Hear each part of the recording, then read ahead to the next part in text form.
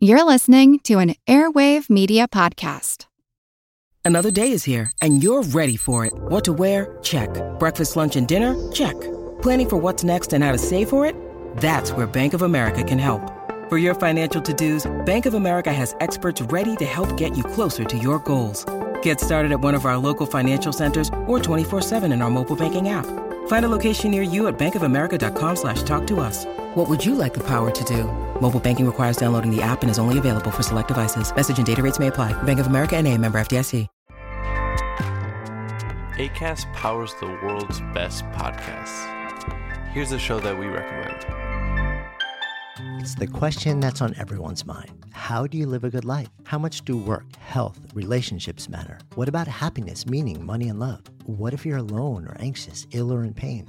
These are the questions we explore weekly on the top-ranked Good Life Project podcast, hosted by me, award-winning author, four-time industry founder, and perpetual seeker, Jonathan Fields. Every week, I sit down with world-renowned experts, iconic writers, and researchers, and while everyone from Olympic gold medalists to world-shaking activists, A-list celebs, musicians, and more, all with a single goal: to help understand what it truly takes to live a good life and to feel a little less alone along the way. Listen to the Good Life Project podcast wherever you get your podcasts.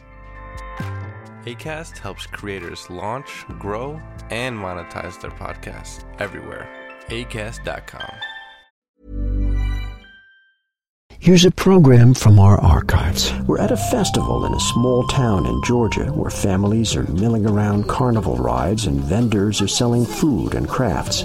But the main attraction at this fair is rattlesnakes. I'm Jim Metzner, and this is the Pulse of the Planet.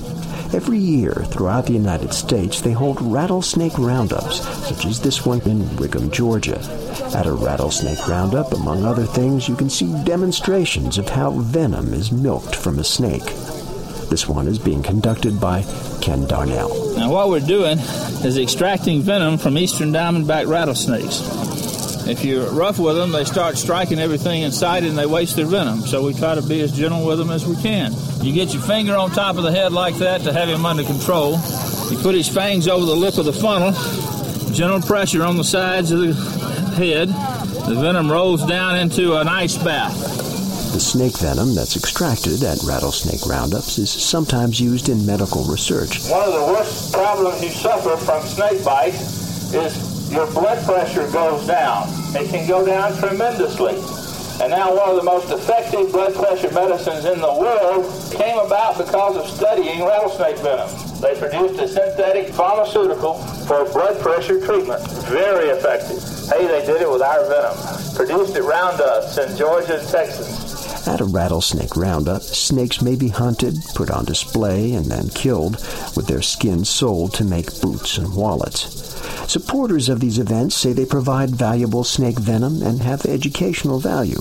But critics point out that roundups are cruel to snakes and harmful to the environment, eradicating an important predator from its ecosystem.